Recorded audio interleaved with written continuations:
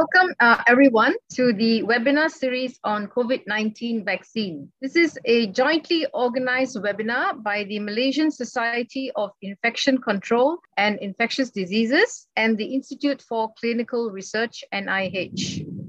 I am Professor Amul Radhakrishnan. I'm a professor of immunology at the Jeffrey Chia School of Medicine and Health Sciences, Monash University, Malaysia. For your information, this session is being live streamed for 5 social media platforms, and thank you for joining us. Now, I'm sure at the end of this session, you will have questions. So for question and answer sessions, like usual, please type your questions in the Slido app. We will try to address as many questions as possible. As this is a medical education session, please be reminded we will only address questions that are related to this topic. We will not address any policy-related question, which is beyond the scope of this webinar. Now, all frontliners, health professionals, and allied health teams, please remember to collect your CPD points by filling up the online attendance form. In case you've missed it, we will broadcast this again after the Q&A session. Please double check your email address before submitting. Now, after the webinar, the presenter slides will be made available on all our social media, websites, and email newsletters. Just for your information, this is the 3rd season of the COVID-19 webinar series. So we would like to hear your feedback.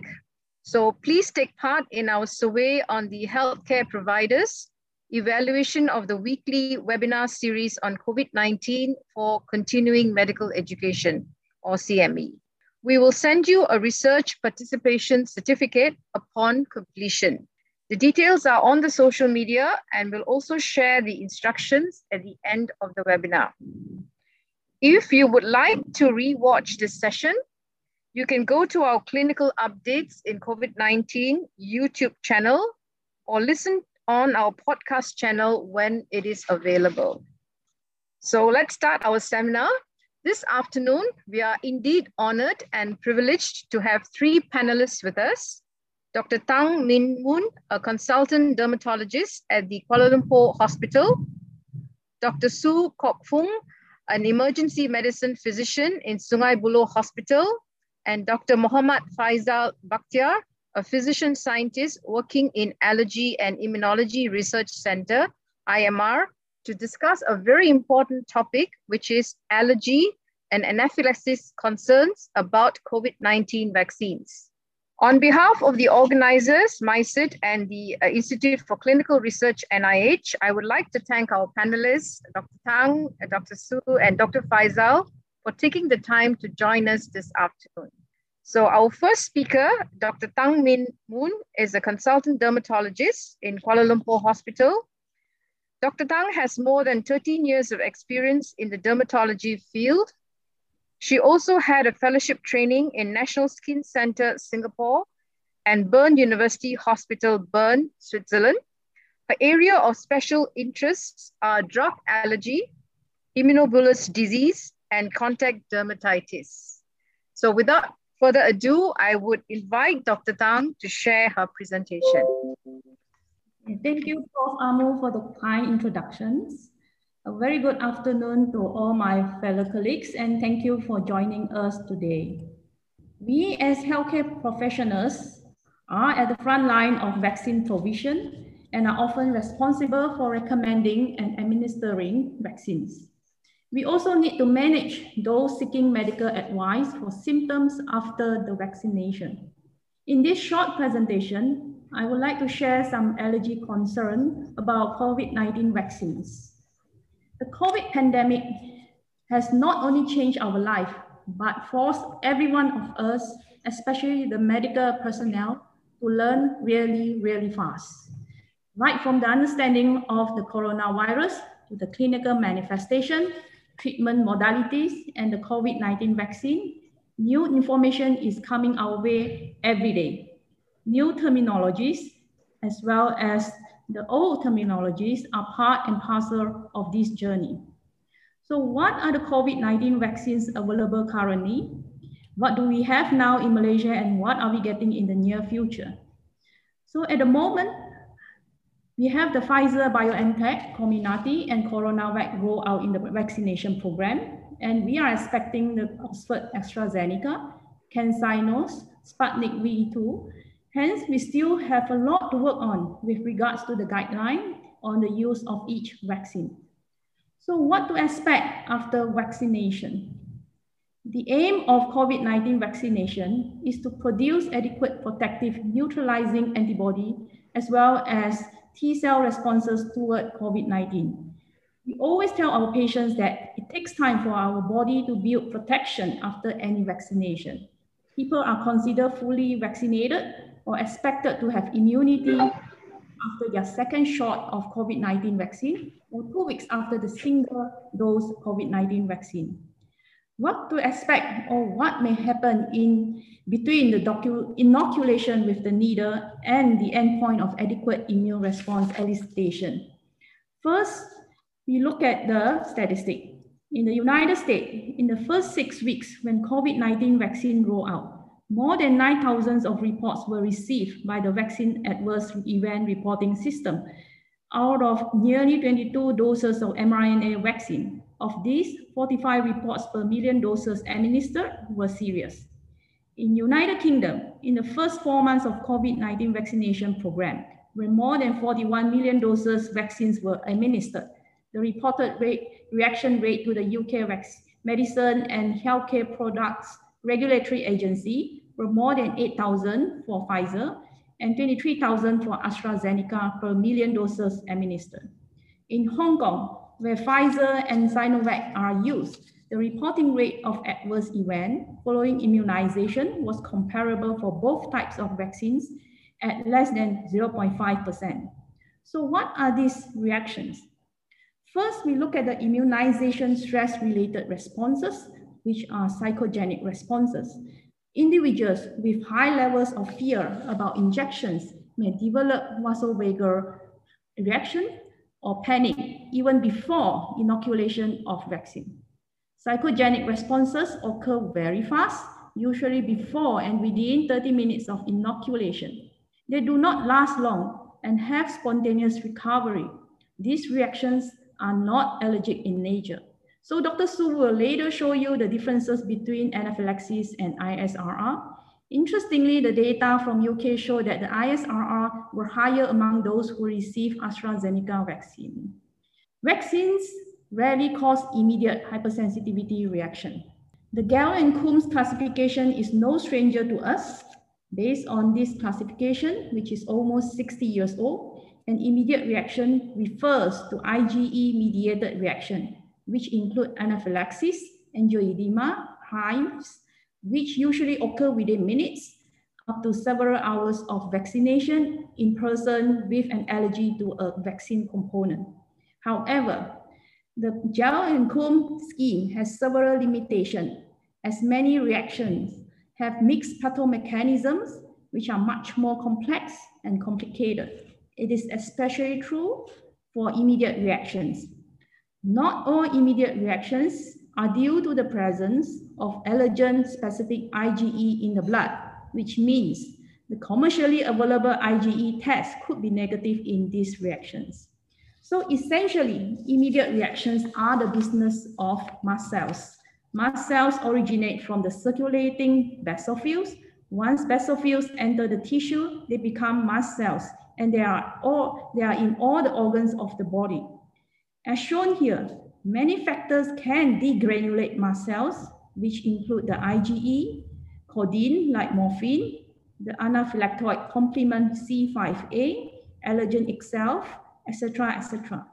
For drug-induced or vaccine-induced immediate reaction, apart from IgE, anti-vaccine IgG or IgM with complement activation have been described to result in mast cell degranulations, known as CARPA, the complement activation related pseudoallergy. Many mediators will be released from the mast cells as shown in this picture. Once it granulates, that include the good old histamines, various types of proteases, heparin, cytokines, prostaglandin D2, various leukotrienes, etc. These mediators are important in the symptoms development as they cause vasodilation, pruritus, edema, and inflammatory cells infiltrations. So these are what the patients present to us with, wheal and angioedema. In wheals, individual lesions come and go rapidly within 24 hours, whereas angioedema involves deep swelling of the skin or mucosa and may cause mild pain and can last for 2 to 3 days, even with antihistamines. What are the rates of immediate reactions to COVID-19 vaccines? Data from the US CDC during the first 2 weeks of Pfizer-BioNTech vaccination in the States show that they encounter about 44 cases of non-anaphylaxis allergic reaction per million doses. These reactions presented as pruritus, rash, itchy and scratchy throat, and mild respiratory symptoms. In the UK, the 4-month vaccination report showed that the rate was between 5.5 cases to 200 cases per million doses, with pruritus being the most common symptoms reported. Again, AstraZeneca reported more immediate reactions than the Pfizer-BioNTech. Anaphylaxis is more than just angioedema and involves massive mast cells degranulation at the skin and other organs. This will be elaborated further by Dr. Su. Here, I would like to draw your attention the reported rate of anaphylaxis of the vaccines rollout since December last year. US CDC reported 4.7 cases of anaphylaxis per million doses of Comirnaty given. 66% had no documented history of anaphylaxis in the past. No death was recorded. In another prospective cohort of healthcare employees in United States, 98% did not have any symptoms of an allergic reaction after receiving mRNA COVID-19 vaccine. Anaphylaxis occurred at a rate of about 2.5 per 10,000 doses, which is much higher than the CDC report. All of them recovered. Again, majority of them do not have any history of anaphylaxis in the past. In addition, it is estimated 4,000 individuals in the same cohort with severe food and medication allergy histories were safely vaccinated. So in UK MHRA, 15 cases of anaphylaxis or anaphylactoid reaction per million Comirnaty were reported. Again, no death. AstraZeneca vaccine, however, reported 23 cases of anaphylaxis per million doses with 1 death so far. Ministry of Health in Japan, interestingly, reported a higher numbers of anaphylaxis with Comirnaty vaccine at 45 cases per million doses. At the moment, official anaphylaxis rate for Sinovac is not available yet. After the time frame of immediate allergic reactions, reactogenicity of the vaccine is expected to happen. Reactogenicity symptoms are an outworking of the expected immune reaction that occurs in response to vaccination. The vaccine antigen induces innate as well as adaptive immune response. The main local and peripheral circulating immune cells that are involved in the task force are neutrophils, monocytes, and macrophages, as well as resident stroma cells. This will result in the synthesis of release of pyrogenic cytokines, which include the famous interleukin-1, interleukin-6, TNF-alpha, and prostaglandin. Crosstalks between the cells occur when more immune cells are also recruited and orchestrate the entire immune responses.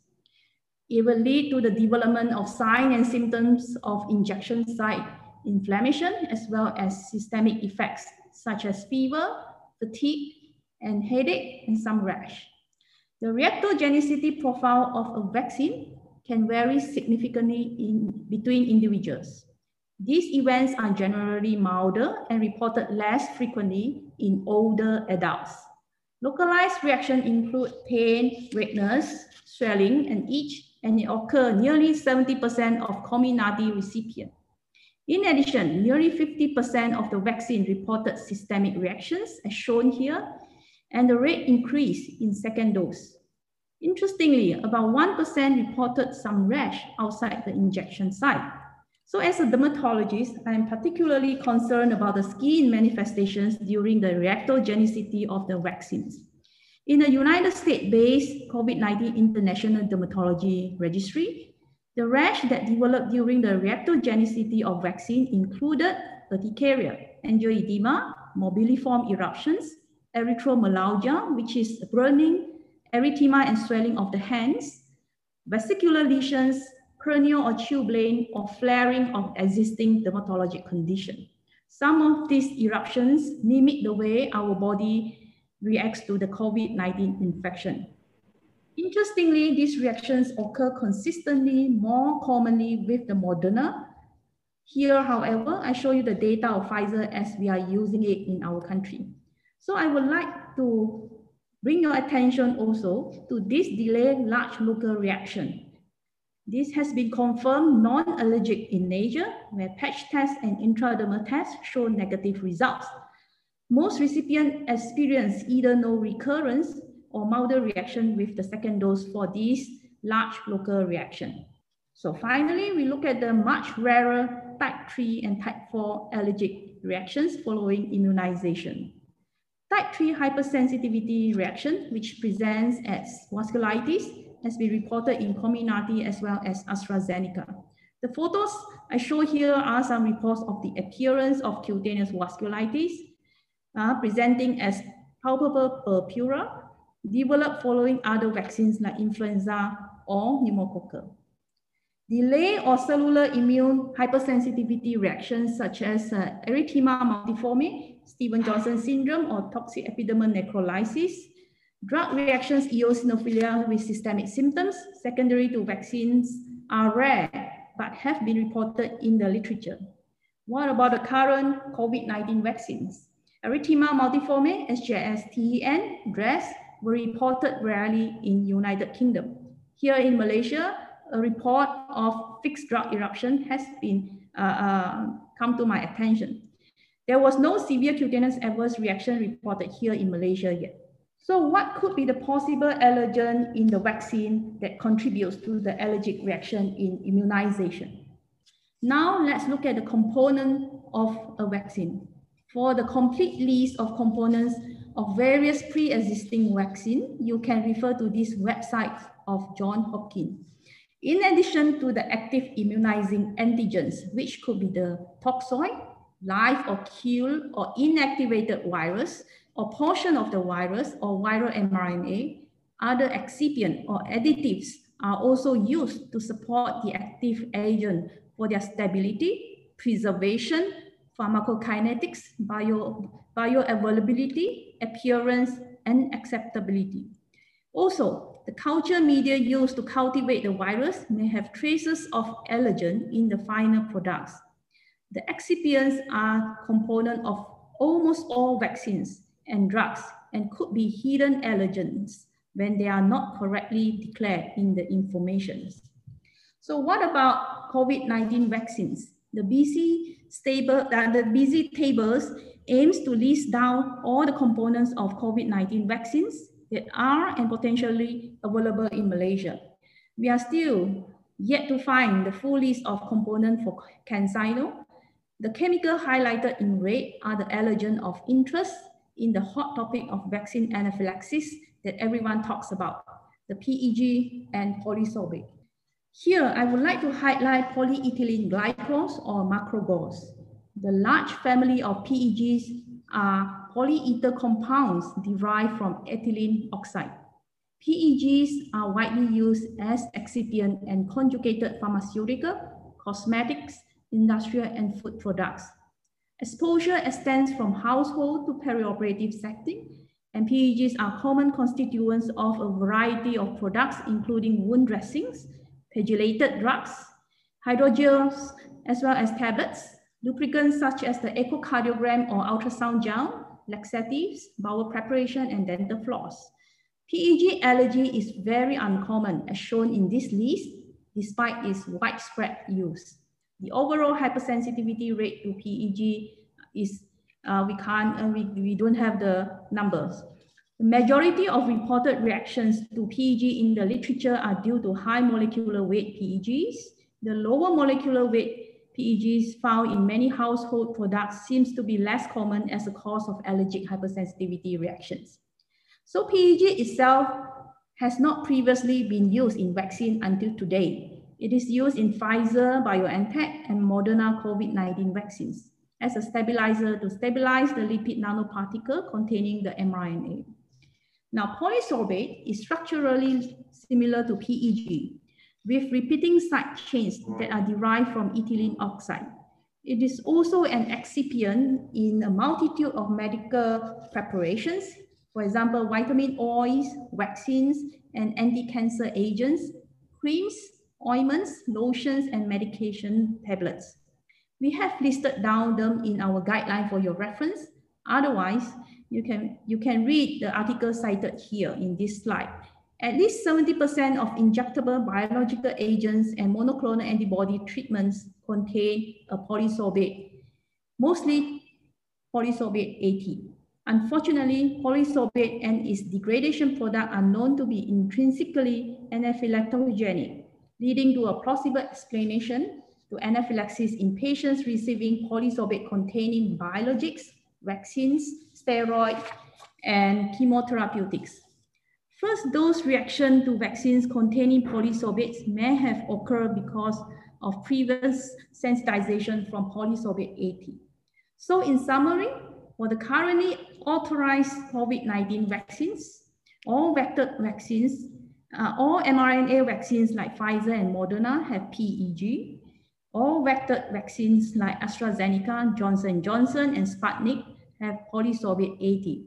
All inactivated virus vaccines like Sinovac or Sinopharm have no PEG or polysorbate.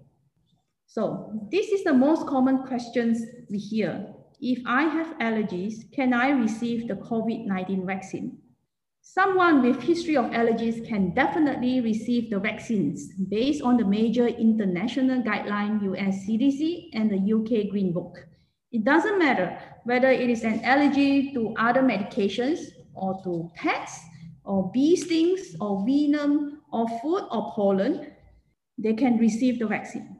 However, patients with this history should be observed for 30 minutes after vaccination rather than the usual 15 minutes. The only contraindication to COVID-19 vaccines are those who have allergy to the first dose of COVID-19 vaccine, or they have known hypersensitivity to the vaccine components, which are the PEG and polysorbate, which I have elaborated earlier.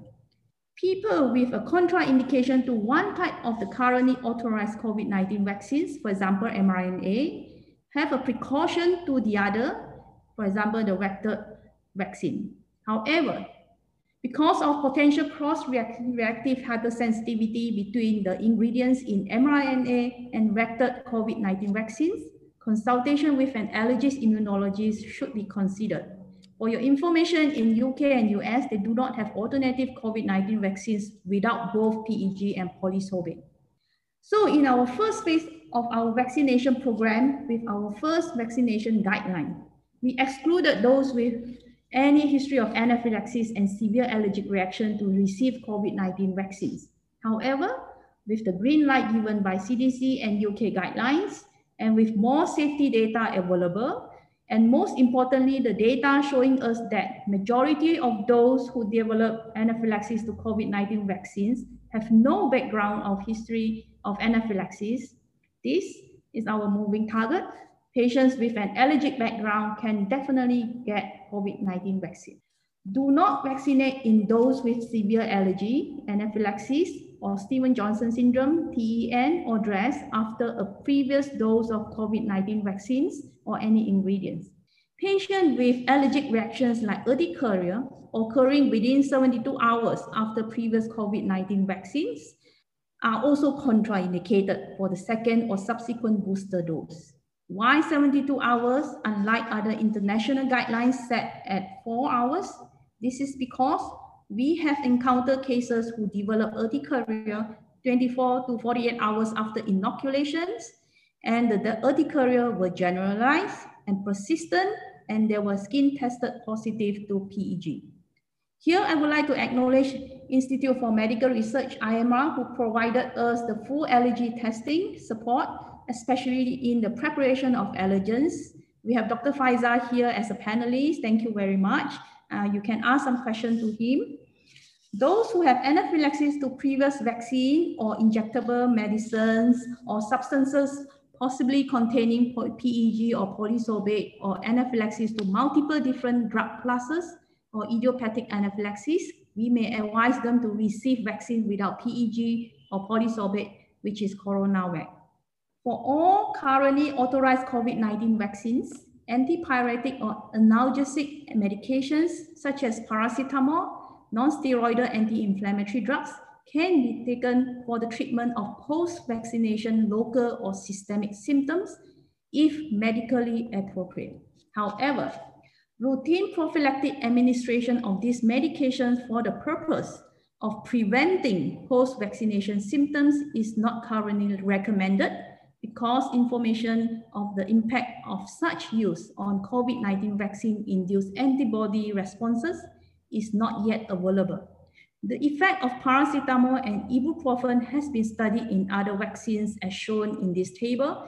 Their use as prophylaxis is associated with reduced antibody responses to most vaccine antigens, although the vaccinees still achieve seroprotective levels of antibodies to all the administered antigens. Well, I'm perfectly okay to use antipyretics when medically indicated. Now, CDC guidelines does not recommend antihistamines prior to COVID-19 vaccination to prevent allergic reactions. It is true that antihistamines do not prevent anaphylaxis, and their prophylactic use may mask cutaneous symptoms, which could lead to a delay in the diagnosis and the management of anaphylaxis.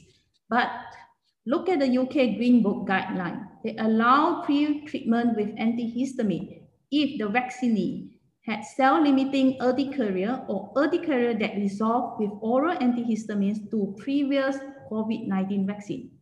It is also anticipated by other studies that in severely allergic patients, high dose of antihistamines could prevent severe reactions to the vaccines.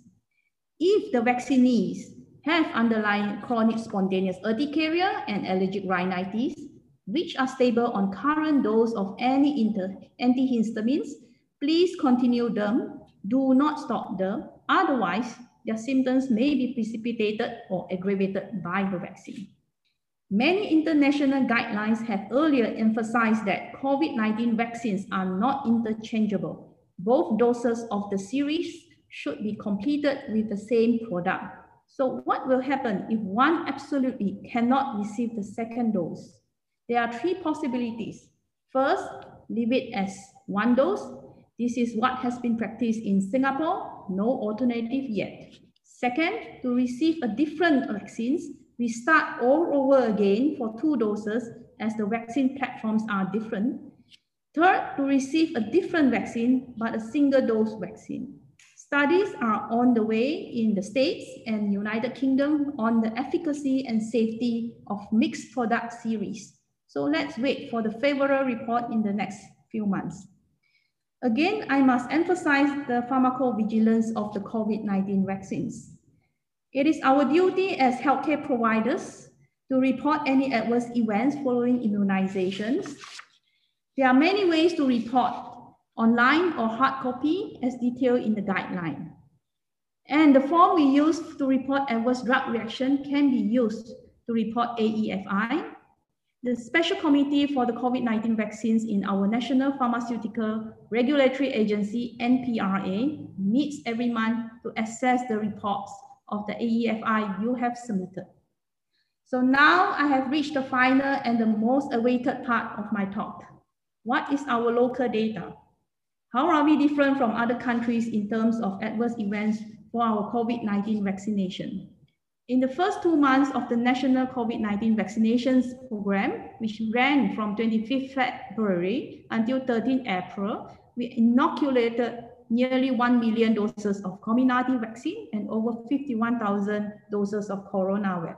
Our NPRA received 5,418 reports of AEFI submitted through the form I showed you earlier. These are the events which had brought to the attention to healthcare personnel. They account for 0.5% of all inoculations, with a total nearly 9,500 reactions observed. Immunization stress-related reactions were the most reported events.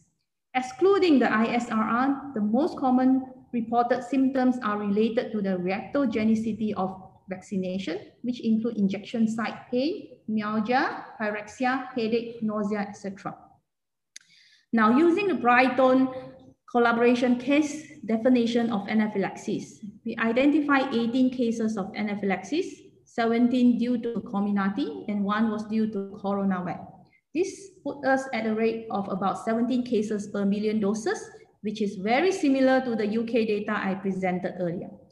Interestingly, many of our healthcare workers face great challenges on how to differentiate immunization stress-related reactions from anaphylaxis.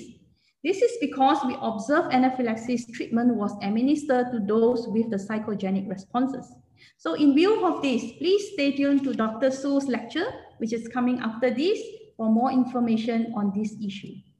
Now, in addition, our vaccine recipients can report their post-vaccination symptoms using the familiar MySejahtera application. There are advantages about this reporting system, but interpretation has to be very careful. The unique part of this adverse reporting is that the vaccinee could report late reactions, which are likely manageable by them. Therefore, we can capture more milder reactions. The vaccinee can also submit their responses as many times as they want when new symptoms arise. The issue with this is that the new responses will not override their previous responses. Hence, there are some limitations of this reporting system and need to be highlighted. The results of this report must be analyzed and interpreted carefully. The report may not reflect the true incidence of individual reactions. The time to onset of symptoms and causal relationship cannot be accurately determined. The denominator for the calculation is different, and it was based on those who responded in the MySejahtera applications. So here, during the period between 6 March to 29 March, NPRA received a total of 15,000 over responses through MySejahtera. These self-reported adverse events are mostly reactogenicity symptoms, and this platform is likened to the V-Safe in United States, and the comparison is as shown here. So we still have much to learn about how these vaccines mobilize the immune responses, as well as the rate of allergy. Nevertheless, no allergy sufferers should be deprived from COVID-19 vaccinations without sufficient reason, except for a very small portion of allergic persons with the defined contraindication or from the defined risk groups, which is the suspected PEG or polysorbate allergy. Allergic person can receive COVID-19 vaccination. Anaphylaxis can occur even without known allergies. People who have an anaphylactic reaction following the first dose of COVID-19 vaccine should not receive the second dose of the same vaccine. Studies are underway to assess whether COVID-19 vaccines using a different platform can be used interchangeably in the dosing schedule. Recommendation may be updated as further information become available, and every one of us is responsible to report any adverse event following immunization with COVID-19 vaccines for our database, regulatory action, and policy implementation. With that, I thank you. Thank you, Dr. Tang, for the insightful presentation. I'm sure you will have questions. So if you have, please type your questions in the Slido, and we will answer the question after Dr. Su has given his presentation. So let's move on to our second speaker. Our second speaker, Dr. Su Kok Fong, is an emergency medicine physician working in Sungai Buloh. He has special interest in disaster management and advanced life support in various situations, including aquatic life support. He is also a facilitator for basic point of care ultrasound and facilitated numerous emergency medicine workshops in district and state level. So I would like to invite Dr. Su to share his presentation. Good evening. Thank you very much for the kind introduction. I'm Dr. Su Kok Fong, an emergency physician from Hospital Sungai Buloh. Today, I will be mainly sharing about how to recognize anaphylaxis and management of anaphylaxis post-vaccination. Okay, these are my content of my presentation. I will be discussing on how to recognize anaphylaxis, how to differentiate the differential diagnosis, and how to prepare vaccination center for any possible anaphylaxis post-vaccination and the management of it. In the past, there have been many literature trying to define anaphylaxis, and so far there haven't been any as universally accepted definition. However, in 2020, the World Anaphylaxis Organization has defined anaphylaxis as a serious systemic hypersensitivity reaction, which usually occurs in rapid onset and may cause death. In its severe form, this can present as a possible life-threatening compromise in airway, breathing, circulation, even without the skin features or circulatory shock. Fortunately, the incidence of post-vaccination anaphylaxis is uncommon. Various literatures has published different incidence rate for different vaccines available. However, in general, it is acceptable that the rate varies between 1 in 100,000 doses to 1 in 1 million doses administered in general. So it is rather uncommon. When someone presents with anaphylaxis, they may experience symptoms pertaining to respirations, such as complaint of foreign body sensations, having stridor, voice hoarseness, wheezings, chest tightness, or breathlessness. And when cardiovascular is compromised, patients may present with syncope, dizziness, palpitations, tachycardia, and when they have shock, they may present with hypotension, prolonged CRT, and even cardiac arrest. Some patients may experience severe abdominal cramp, vomiting, and diarrhea, and this may cause confusions pertaining to GI pathology. Patients may also present with periorbital swelling, lips, tongue swelling, and also skin rashes, itchiness, or urticaria. Because of the varieties in the presentations of the patients, WAO in 2020 has come up with a diagnostic criteria to help clinicians to identify anaphylaxis so that timely treatment can be delivered to patients. So in the criteria, anaphylaxis is highly likely when one of these criteria is fulfilled. So the first criteria will be when the patients present with skin or mucosa presentations such as itchiness, flush, and swelling over the tongue, lips, and uvula. And when this combined with other systems involved, example, airway system, circulations, or gastrointestinal systems, this is likely to be anaphylaxis. In the second criteria, patients does not need to present with any skin involvement. So when the patient has exposed to a known or highly probable allergen, presenting with an acute onset of hypotension or bronchospasm or laryngeal involvement such as stridor, hoarseness of voice, or adenophagia, patients is likely to have anaphylaxis as well. So this criteria is designed to help clinicians to recognize early anaphylaxis so that they can treat it early. There are a few scenarios where we might have difficulties to identify and will cause diagnostic dilemma, especially after post-vaccinations. The conditions will be such as vasovagal and panic attack, which Dr. Tang has mentioned earlier. So how do we differentiate it? Usually, most cases like 75 to 80% of the anaphylaxis post-vaccinations occur within 50 minutes after the injections. Whereas vasovagal can occur during the vaccinations or slightly after the vaccinations. Anaphylaxis may present with cough, wheeze, hoarseness of voice, breathlessness if the respiratory system is involved. Whereas in the vasovagal reactions, those features may not be present. Both anaphylaxis and vasovagal may present with syncope and also hypotension. However, the syncope attack and hypotensions in the vasovagal reactions tend to be transient, whereas anaphylaxis tend to be persistent and requiring treatment such as IV fluid and also IM adrenaline. In vasovagal reactions, because of the dominance of vasovagal stimulations, patients may present with bradycardia, whereas anaphylaxis tend to present with tachycardia.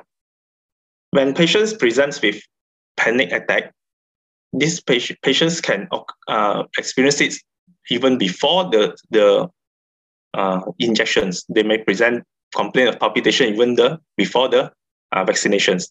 So this attack can occur before, during, or after immunizations. Patients may complain breathlessness similar to anaphylaxis, but to differentiate this, clinicians need to apply more clinical judgments on leads, such as examining the patients. This kind of patients usually devoid of hoarseness of voice, lungs are clear, no rhonchi. So when further assessment is done, patient usually present with hyperventilations and complaint of breathlessness, but normal chest findings. They may also experience tachycardia and palpitation similar to anaphylaxis, and may have syncope as well. Next, I would like to move on to how to prepare vaccination center for anaphylaxis post-vaccinations. Actually, preparing for anaphylaxis in the vaccination center depends mainly on resources that is available in terms of human resource, technical support, and also equipment. So to start off with, it requires planning. So we have to survey and understand the floor plan and where and to locate our observations and treatment areas, and how to make sure the patients separate the patients from the affected patients from the community to prevent panics. So staff has to undergo training as well. Usually, most of the staff should ideally be equipped with basic life support, and staff working in the vaccination center should be able to recognize anaphylaxis and know the basic management of anaphylaxis. This can be done by putting up poster at the vaccination center so that they are aware about anaphylaxis as well. When designing observation and also treatment area, there should be a dedicated area to treat this patient. The patients should be put in the area where is away from the public and has good lighting and equipment around it. So we also have to make sure in the vaccination center has enough personnel to work around. And like I've mentioned, they are able to administer IM adrenaline and recognize anaphylaxis. Equipment also need to be accessible and available in the vaccination center. For example, drugs pertaining to treatment of anaphylaxis will be the most important is adrenaline. Then also salbutamol, MDI, IV fluid, and the rest of will be adjunctive treatments such as hydrocot, ranitidine, and also the chlorpheniramine. Other equipment which will be available should be available such as equipment such as wheelchair, stretcher, oxygen tank, and so on. Next, also we have to have a written contingency plan in case some unexpected medical emergency happen during vaccination. So this is important because we need to have all the staff in the vaccination center to be aware of their respective role and what they need to do if anaphylaxis happen among the vaccinees. For example, if there is a patient who has deteriorated, the floor manager should be aware about his or her role, and they can start to carry out the contingency plan by distributing or reassigning the job and probably consider slowing down or stopping the vaccinations procedure. And because we do not want to cause panic during the vaccination procedure, so we should have a system to alert the staff if there's an unexpected event happen, but not to make the public panic. So for this can be implemented by having systems such as bell and all that to increase the situation awareness for the staff. Also, in the vaccination center, we have to arrange and make sure there's a easy access for ambulance or transfer. And once all this has been set up, we have to plan for testing to identify the strength and weakness of the system available.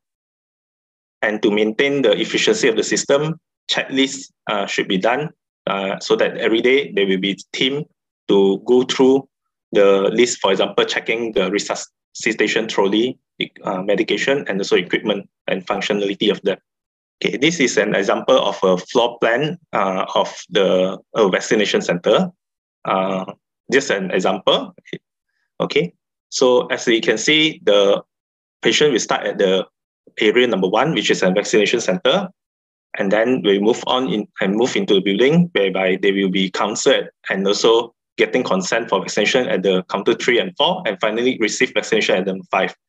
After vaccination, this patient will proceed to the observation area and exit from the exit door at the bottom of the floor plan. Where if they develop anaphylaxis, they should be bring to the area 7, which is the resuscitation bay, and this area will be separated from the observation area so that the public will not be panicking. And because this area is isolated from the other counter, so there should be a system to alert all the staff around the vaccination center so that they know when to give help when needed. So this is the list of equipment and medication which I have mentioned. Just to note, actually in this list, we have oxygen tank and oxygen requirement in this list. However, in the recent Australia and New Zealand guideline, oxygen requirement has been removed from the out-of-hospital vaccination center. However, in our opinion, if the vaccination center has the resource to provide vaccinations, then ideally there should be have an oxygen around. When we implement vaccination center to cater for the anaphylaxis, there should be always a cycle to check the efficiency. So we should carry out this system: plan, do, check, and act. By planning and doing the vaccination, we will identify what are the problems, and by checking it using drill and also getting feedback from the staff, we can act and implement improvement to the system and how we respond to anaphylaxis. So as the times go, because the vaccination process for the community will be a long time. So as this goes, and if we implement this PDCA cycle, our response and ability to recognize and treat anaphylaxis will improve as it goes. Okay, now let's look at the overview management for anaphylaxis. If anaphylaxis is recognized in the vaccination area, the immediate action we should be get the help, and so lie the patients with supine positions and leg elevated. Note that the first medications to be administered should be intramuscular adrenaline, 0.5 mg, and this should be given at the anterior lateral thigh area. And it should be delivered every 5 minutes up to 3 doses. Oxygen supplement can be administered to the patients, and if the bronchospasm is persistent despite on the IM adrenaline given, we can consider giving MDI salbutamol. In the case of refractory anaphylaxis, for example, worsening symptoms despite after giving 3 IM adrenaline, we assess the airway, breathing, and circulation. Patient may benefit from further IV fluid bolus, and we should start IV insulin infusion at this time. I will explain more about the adrenaline infusion in a while. And just to highlight, in the hospital setting which has IV glucagon, this can be considered to be given for patients with who are on beta blocker and experiencing refractory anaphylaxis despite on IV adrenaline infusion. So to prepare for adrenaline infusions, the patient should be on cardiac monitor, and also SpO2 monitoring and regular BP monitoring. This adrenaline infusion should be started by experienced personnel or with the guidance of a specialist. To prepare it and deliver it, ideally it should be delivered using infusion pump. In this, I think most of the healthcare staff will be familiar with this if infusion pump is available. So we dilute 3 mg of adrenaline in a 50 cc syringe, dilute in normal saline, and deliver it at a dose of 0.1 mic per kg per minute, and can slowly titrate up to the effect. How about when no infusion pump is available at your center? So we can do it by taking 1 pint of normal saline and take 1 mp of adrenaline, deliver half of it, so 0.5 mg adrenaline in 500 ml of normal saline. So we can run it slowly at 2 ml or 2 drops per minute, and then slowly increasing it to the effect, but not more than 10 ml per minute. And of course, once we have started the infusion, try to reassess the patients and titrate to the effect, and consider tapering it down once the anaphylaxis has resolved. So this is a flow chart of the overview management of anaphylaxis, which we have put out in the guideline. Just to highlight that antihistamines and glucocorticoids such as hydrocot are not the primary treatment here. IM adrenalines will still be the first line of treatment. And as you see the flow chart, ranitidine and Piriton and also hydrocot are the medications which is at the lower part. So it's not the primary treatment during anaphylaxis. So do not delay IM adrenaline for these treatments. So the next flow chart that I'm showing now is the suggested flow chart for anaphylaxis management out of hospital setting. So if this occurs in the vaccination center outside of the hospital, call for help once has identified anaphylaxis. Assess the ABC, lift the leg up with patient lying down. In the case that patients cannot tolerate because of breathlessness, allow them to sit at a comfortable positions. Establish airway and give oxygens if needed. Then put patient on cardiac monitor, pulse oximetry, and BP monitoring. As we say, the first treatment is still IM adrenaline, 0.5 mg at the mid-lateral thigh. And if with IM adrenaline patients improve, then try to establish an IV access, and then refer to the emergency physicians or consult family medicine and arrange for transfer, put on the maintenance strip. If with IM adrenaline patients has deteriorations or not resolved symptoms, to repeat the IM adrenaline every 5 minutes up to 3 doses, get an IV access, run IV boluses, 1 to 2 pints of normal saline. In the case that got persistent bronchospasm despite on IM adrenaline, consider to start MDI salbutamol. And if this still persists, we should consider the patient is in refractory anaphylaxis. So we should expedite transfer to the emergency department, consult with family medicine specialists or emergency physicians. And while arranging for transfer, we can consider adjunct therapies, but do not delay transfer because of adjunct therapies. Okay. So what are the common pitfall in anaphylaxis management? First, because of the over-reliance of the mucocutaneous sign to diagnose it, or because we are waiting for 2 systems to involve before we diagnose it. So this will cause failure to administer adrenaline despite patient has a clear anaphylaxis in front of us.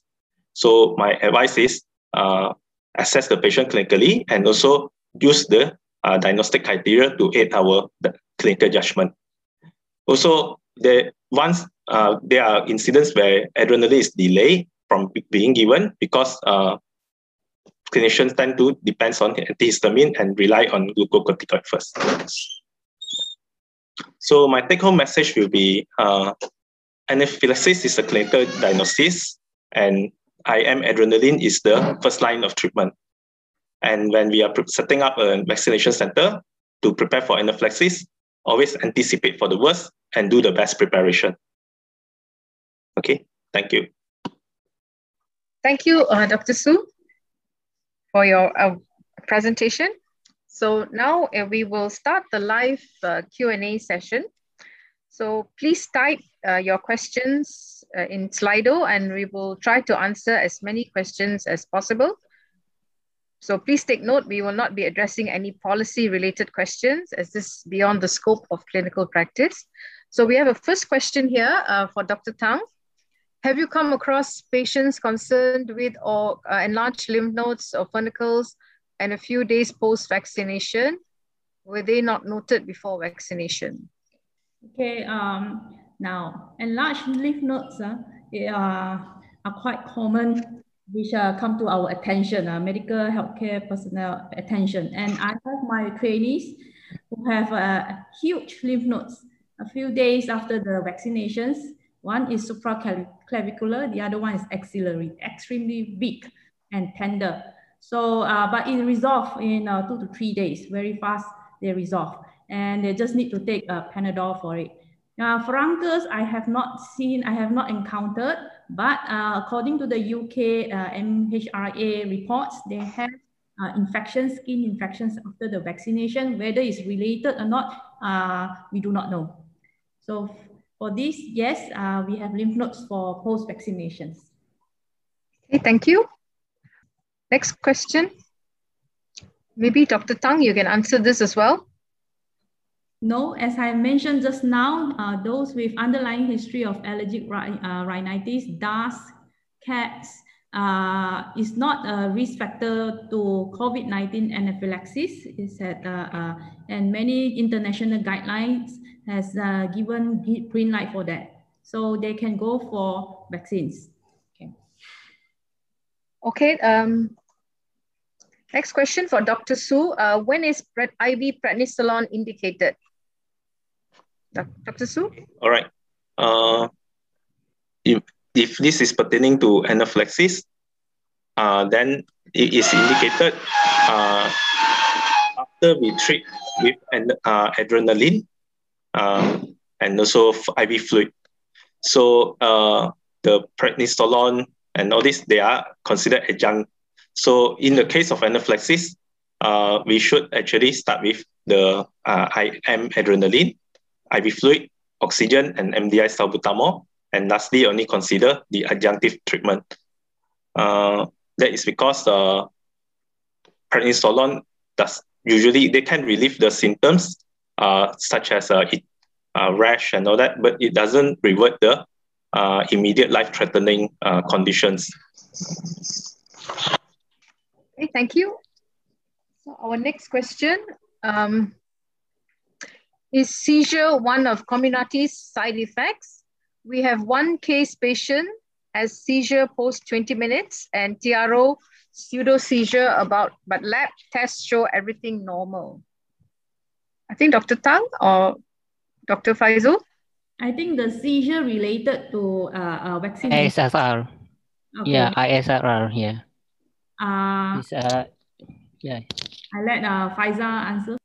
Yeah, because I think this one, I was presented with one patient from Sabah, I think, with this kind of presentation, and we have actually ruled out that it is actually a seizure secondary to the vaccine. It's actually an ISRR related immunization stress related response to related vaccine adverse reaction. Yeah, so I think it is a sort of a pseudo seizure kind of thing. And anyone else, Dr. Tang or Dr. Su, you want to add anything to this? No. Yeah. Okay. Actually, I agree with Dr. Faisal, and under the ISRR, we have this this panic or the other responses. They can have some pseudo seizure-like presentation. Yeah, this one is we tabulated it in our guideline. I think you can see it. Okay, you can read it. thank you. Next question. If patient had a history of SJS secondary to varicella zoster, is the patient contraindicated for vaccine? Okay, no. If you have Stevens-Johnson syndrome to an identified cause, which is the cefuroxime or the infection, they are not contraindicated for the vaccine because our vaccine does not contain any antibiotics, and they don't. If you read through the ingredients properly, there is no antibiotic inside. Okay. And these mRNA technologies does not require any culture, so you won't have any eggs or any culture media there. And they didn't use latex in their vaccine bottle, and then so you don't need to worry if you are allergic to latex. Okay, thank you. There's another question here. May I know what is the procedure required to do if there is an investigation being carried out for death linked to COVID-19 vaccination? I think Dr. Su better take this question. Yeah. Dr. Su. Let me see. Maybe Dr. Ng, if I may, I'm Dr. Ben, one of the ID physicians from Hospital Sungai Buloh. Yeah. So yes. Yep. So if there is any death that is linked, actually initially when a death occurs, we may not know whether it is linked to the vaccine, but if it is linked chronologically, as in if it happened very soon after the vaccine, then whichever health facility the person goes to will investigate the case, and it will also involve doing a post-mortem for these patients as well, and then further investigations into the patient's comorbidities or pre-morbidity if the patient had. So all of this is very important for us to try to reach a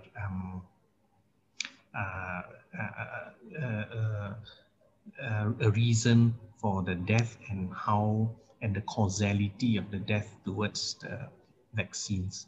Yeah. So because we all know that vaccines are new, and so far it's been seen that they are overwhelmingly fairly safe. Okay, but I think from a pharmacovigilance point of view, okay, that means we keep on having to be vigilant about what possible side effects could come out from this vaccine. So that requires us to investigate very deeply, not just any death, but any severe side effect that is linked to chronologically to any of these vaccines. I hope I answered the question. Okay, thank you, Dr. Ben. Okay, this question I think is for Dr. Tang. Those who had allergy reaction, not supposed to go for second dose, as mentioned in the slide earlier, but in practice, we are asked to refer them. Is that okay? Of course, you can refer to the dermatology clinic with a dermatologist to assess. Okay, so yeah, so they are well informed. They are well informed how to deal with these patients, but from the guideline, we will exclude them from the second dose. Now, so the dermatologist is supposed to give some advice, as I mentioned, whether to switch to the other brand of the vaccine. So yes, you can refer to the nearest dermatologist, not all to me, not from Sabah. Okay. Okay, thank you. Okay, so we have a question regarding a research paper. What is your opinion regarding latest paper released in JAMA regarding association of facial paralysis with mRNA COVID-19 vaccine? Okay, this facial paralysis with mRNA COVID-19 vaccine has been discussed in the last webinar, which is last week by a neurologist. So I think you can refer back to the video and then I'll go through again. Yeah. Thank you. So if patients who have household allergy to PEG in household products like hair dye with immediate reaction of angioedema, palpitations, can they receive the mRNA vaccine?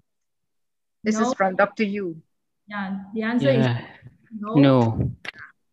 No. You can for easier recommendation, you can recommend the patient for CoronaVac, or if the patient wish to get mRNA vaccine, you can refer to us for testing first.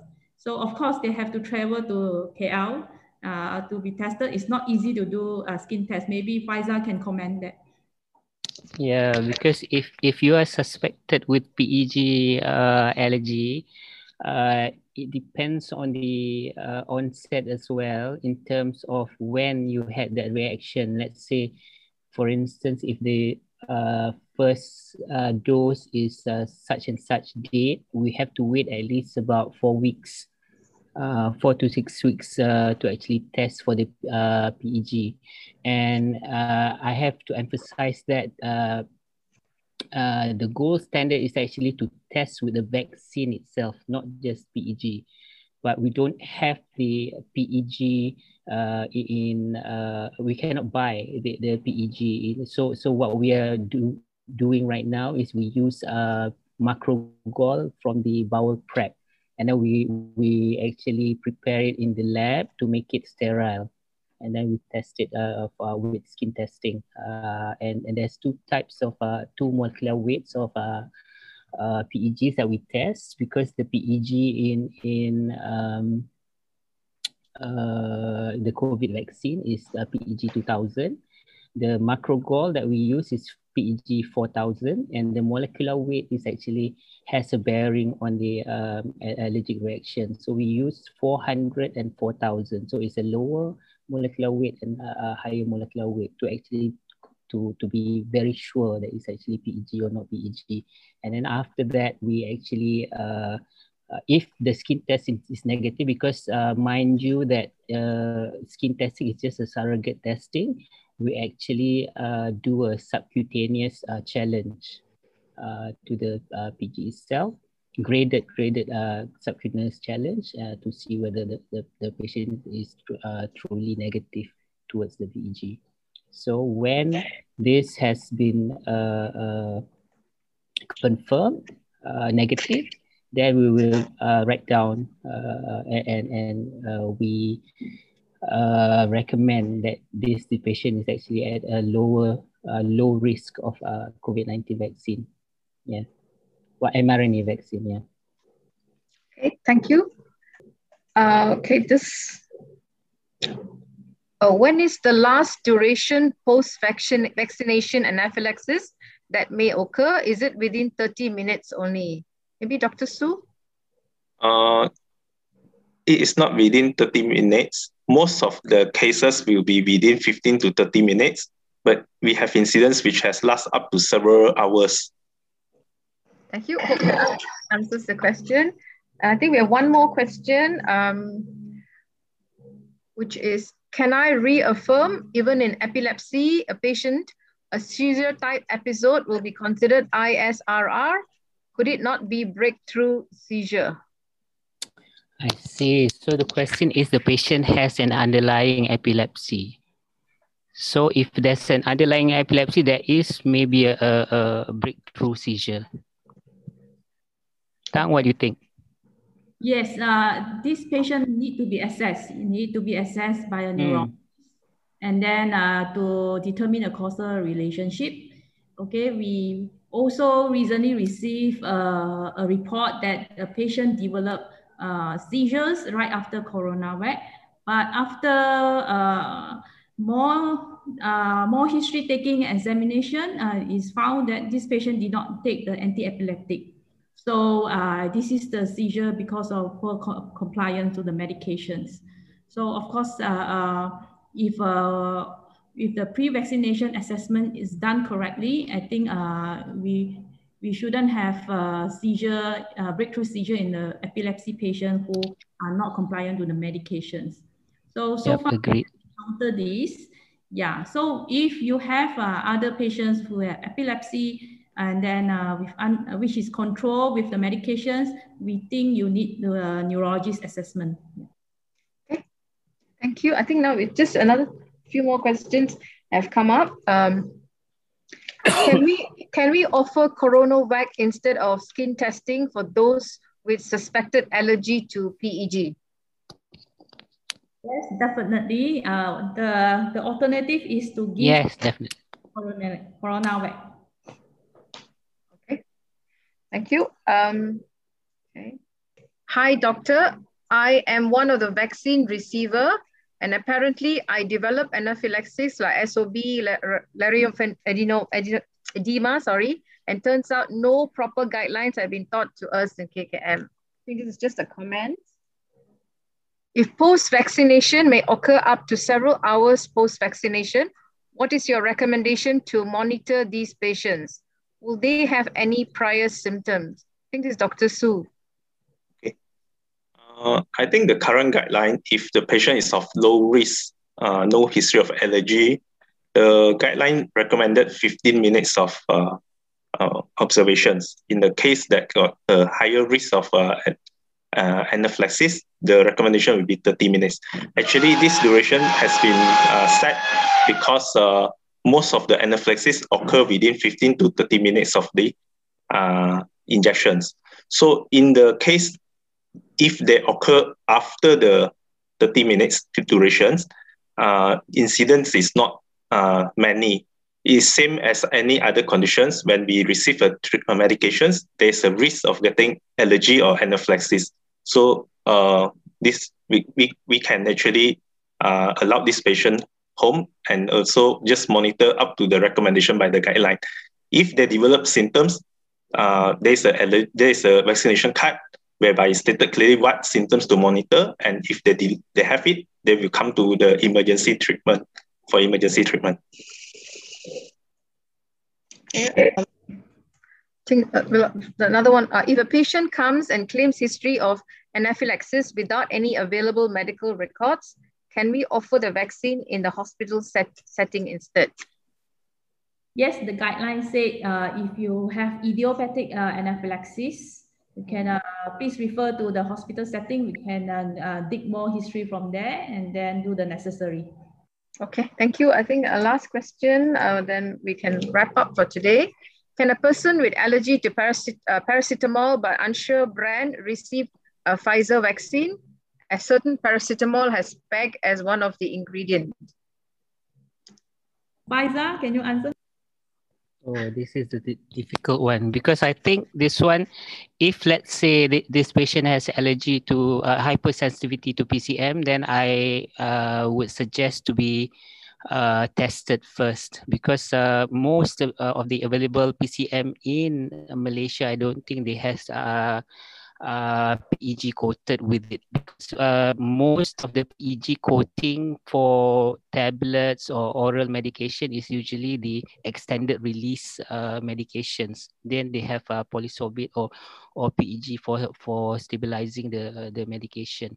But if let's say you suspect there is a PEG coated medication, like maybe the patient took the paracetamol from overseas, then by all means get tested and we can test for the PEG testing and also challenge with the NSAIDs because for the paracetamol it is actually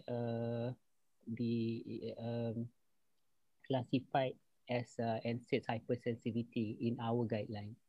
It's part of the NSAIDs hypersensitivity because if you have cross intolerant reaction, then they may have a history of other NSAIDs hypersensitivity.